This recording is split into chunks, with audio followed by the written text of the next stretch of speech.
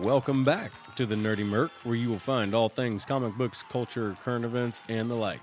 This is Jeff, also known as the other Merc with the mouth. Make sure you like the podcast, subscribe, and leave a 5-star review. Oh my God! Hey, how you doing? Oh my God, Murphy, How you doing? Such a You're having fun with your family. In the meantime, you're having all kind of other bull going on. A little too drunk? No, I'm not drunk. As a matter of fact, Put your mask on. you can go yourself. How's that? I don't need a Mask on. You know why I don't need a mask? Because there ain't nothing wrong with me. I like your Trump phone case. Right. Guess who Trump likes? He likes my dad. Yeah. he doesn't like your wife. Thank you. Let's go. Get the out of here. People, what in the hell are we doing? Come on. Now, I don't care who you are. I don't care what you've done. Okay, maybe it does matter what you've done. But by and large, I don't care. And by and large, it doesn't matter what you've done. That was the governor of New Jersey, Phil Murphy, as he was just dining outdoors with his family at a restaurant over the weekend. Now, the two women that were a part of the video that you just heard the audio from appeared to be a little drunk. I mean, you hear a little bit of word slurring. Apparently, they're Trump supporters. One of them has a phone case, a Trump phone case. Those are his children, Governor Murphy's children, that are piping in and defending their father. Now, that's a little interesting in and of itself. Why wasn't he doing it? Why was he leaving the work to his children? But that is also a different conversation. What are we doing? I get the urge to do that. I really do. When you have people like Maxine Waters, who several years ago said basically, you know what? Let me get that quote. I don't want to screw this up. Be right back. Let's stay the course. Let's make sure we show up wherever we have to show up. And if you see anybody from that cabinet in a restaurant, in a department store, at a gasoline station, you get out and you create a crowd. And you push back on them. And you tell them they're not welcome anymore, anywhere. So that's not, I just want to point out one thing. That is not a Trump supporter. That is Representative Maxine Waters from the 43rd District in California, a diehard never Trumper, telling that, and you know what? We're going to do a quote here. Hang on, where's that quote at? Let's make sure we show up wherever we have to show up. And if you see anybody from that cabinet in a restaurant, in a department store, at a gasoline station, you get out and you create a crowd and you push back on them and you tell them they're not welcome anymore, anywhere. This has been a common tactic from those on the political left. And when I'm saying tactic by those on the political left, right here, I'm talking about like the Antifa crowd, Black Lives Matter crowd. This is what they do. Be better. Don't be these two ladies that are harassing a Democrat governor. I assume he's Democrat. He's from New Jersey. I mean, he might be. Either way, his politics are irrelevant to this conversation. We need to step back from being the society that cancels people. And that's all this is. This is part of the cancer culture. And, you know, I'm patent pending. I want a quarter every time someone says cancer culture. Yeah. This is part of cancer culture. It's really all it is. It should be noted that that speech you just heard from Maxine Waters was in June of 2018, and shortly after that, also in June of 2018, Sarah Huckabee Sanders and her family were basically harassed right out of a restaurant in Virginia. So people are taking the words of Maxine Waters very seriously. Now, I don't recall of the cancer culture hitting like that prior to her saying that. I'm sure it did. But I do know that it definitely ramped up after she gave that impassioned speech. Don't be these people. Don't stoop to their levels. You're not going to beat them playing their own game. There's only two ways to beat cancer culture. There's only two ways to beat people like Maxine Waters, who advocate harassing innocent people and their families just, as part of your everyday course. There's only two ways to beat groups like Antifa and Black Lives Matter when their clearly stated goals are to dismantle the American way of life, disrupt the American nuclear family. And oh yes, these are the kinds of things that were on the Black Lives Matter organization's website up until recently. It's been scrubbed, but it used to be there. There's only two ways to beat these people. You either take the high road and you hold on to the high road. And good luck holding on to that high road because you're going to be the only one playing by the rules. Or you get better at these people at cheating. I hate to say it. My integrity is one of my most important things. So it's just the idea of cheating is abhorrent to me. But Lindsey Graham said in the Senate Judiciary Committee hearing on during one of the Amy Coney Barrett hearing days, I forget which one, and I can't find this direct video or the quote, so I'm going to paraphrase. He's like, I'm kind of tired of being the only one left playing by the rules when it doesn't seem like anyone else is. You can't beat these people by playing by the rules. I don't think you can anyway. I hope I'm wrong. I really do. I will say it's hilarious that the CNN article that I'm looking at from June of 2018 talking about Maxine Waters later on has a tweet sent out by Nancy Pelosi. It says, in the crucial months ahead, we must strive to make America beautiful again. Trump's daily lack of civility has provoked responses that are predictable but unacceptable. Trump's daily lack of civility. I don't recall Trump telling people to go, you get out, you create a crowd, you push back on them, and you tell them they're not welcome anymore anywhere.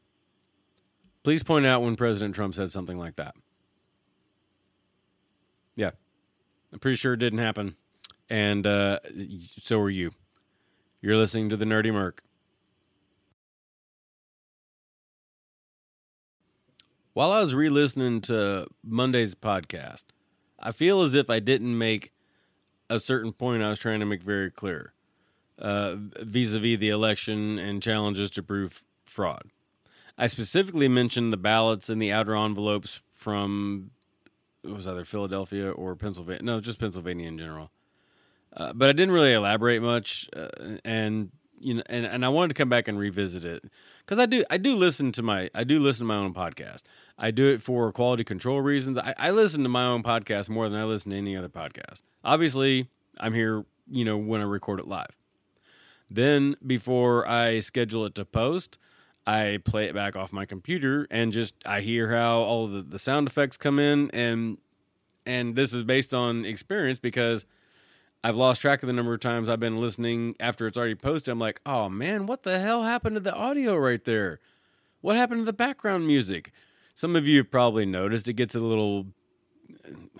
I don't have someone who's classically trained in production doing the producing for me. It's just me. So I'm kind of learning as I go, and I apologize for that. But it is what it is. And... So, but yeah, I've added an extra step in the quality control, and that is me listening to it after I get done recording it. So I didn't have time to go back in and fix it, and I planned on doing it today, and as luck would have it, I caught back up on my Tony Katz podcasts. And I had someone, and I heard someone that, now this was last week, they explained it far more beautifully and articulately than I can. And this is William Jacobson. He's a Cornell Law School professor. And let's hear what he has to say. I just wanted to play this to clarify something for the record. So let's listen to Professor Jacobson for a second. The problem that I distinguish Rudy and that line of argument where they say they have specific proof of specific instances from the Sidney Powell. The problem that Rudy has is, assuming he can prove these instances, what do you want a court to do? Because the problem is, and this whole fight was lost months ago when the laws were changed. If unlawful ballots came in by mail, and we're all talking about mail ballots here, paper, those paper mail ballots, and the ballot was separated from the envelope that indicated who it came from, because no one's supposed to know how an individual voted, and those envelopes are now detached. Even if you could prove that 10,000, 50,000, 100,000 ballots should never have been accepted, we don't know how they voted. So what are you going to do? And that's the problem that Rudy had. This whole thing was lost when in Pennsylvania, and I think some other states, they were allowed to weaken the signature verification procedures. So no court is going to say, okay, you've proven there were all these votes. What do you want us to do? We don't know how they voted. You want us to change the election vote based on illegal votes where we don't know how they voted? And that's the problem that Rudy and the Trump team face at this stage of the game, is even if they prove the fraud, what do you want a court to do? No court is going to say, let's have a revote in the state of Pennsylvania. And that's not going to happen. We don't have the time to do it, and it's just not going to happen. I mean, there are few rare cases where a court has ordered a revote have been in very small, very localized sort of elections, and there aren't even that many of those.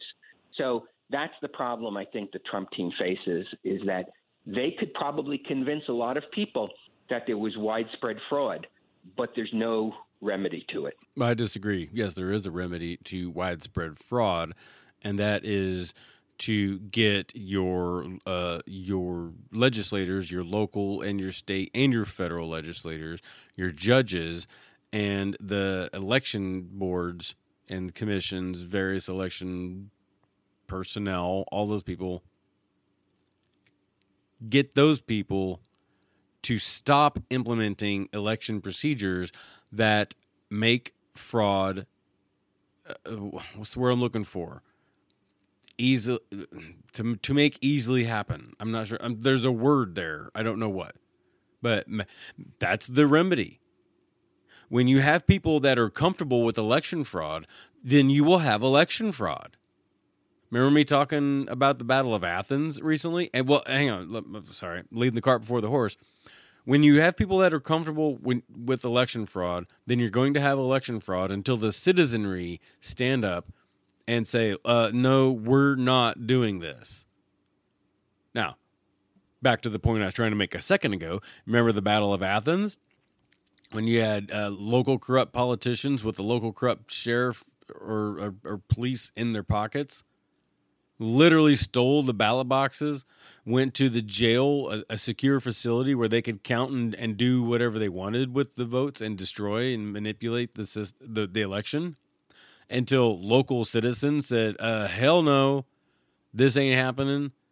Now, they had to break into the armory. I wish they would have had their own. That would have been an even better story, in my opinion. But they armed themselves, fought for their rights, and it turns out that what's the word I'm looking? Oh, good Lord! I get so tongue tied when my brain goes faster than my mouth. I apologize. They were able to figure out who actually won that election, which wasn't the people that would have won it had the votes been had the tampering been allowed to continue. That's where the change comes from. In reality, it just comes down to the citizenry.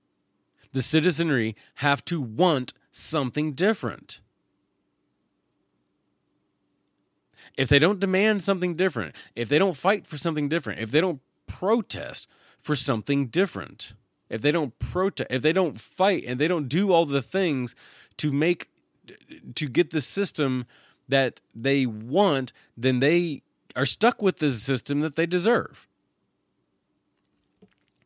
And like I said on Monday's show, you know what? I'm willing to bet a rather large sum of money, in fact, that 6 months from now? No, that's too soon.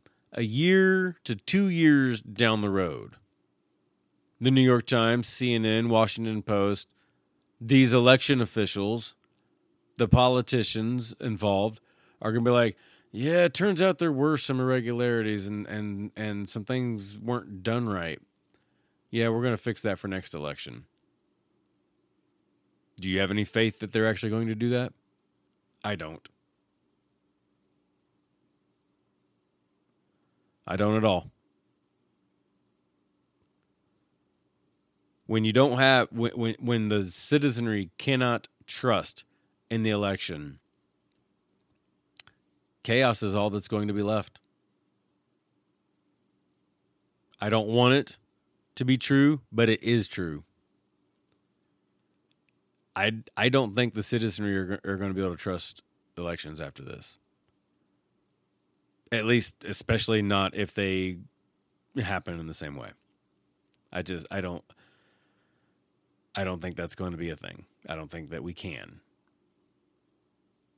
You know, when you have half the country that argued against the security of the last election and said if Donald Trump wins the next election, then it's going to prove, then it's going to prove that the election is rigged and that the security has been infiltrated and that the American people's voice don't matter.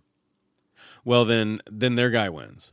And all of a sudden, this is the safest, most secure election ever. Wait a minute. 6 months ago, you were telling me that Russia was interfering, that Iran was interfering, that it was a very unsafe and unsecure election. But now, because your guy won, this is the safest, securest election ever. And they're so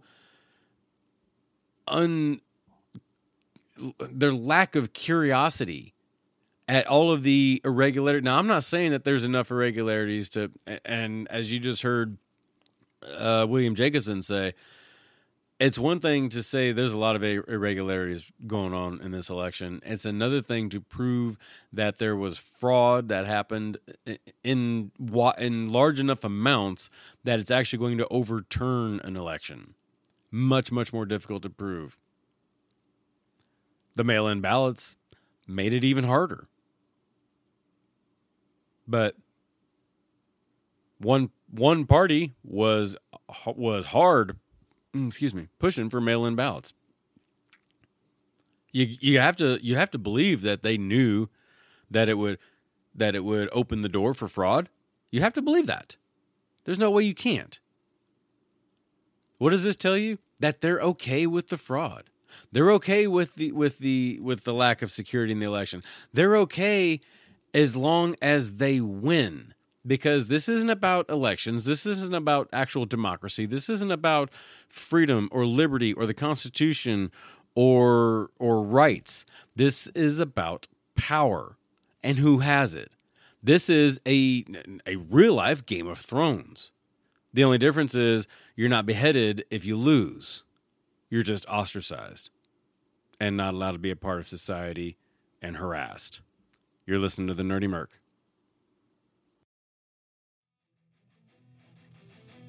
Well, that's the end of this segment. If you have any questions, bitches, gripes, comments, complaints, moans, or suggestions, give me a call, 317-978-NERD. That's 317-978-6373. Or you can go find me at www.nerdymerc.com. Email me, jeff@nerdymerc.com. Or go find me on all the social medias. I'm on Facebook and YouTube. Just search for The Nerdy Merc. On Instagram, NerdyMerc79. And Parler @NerdyMerc. Make sure you stick around for the next segment, and thank you for listening.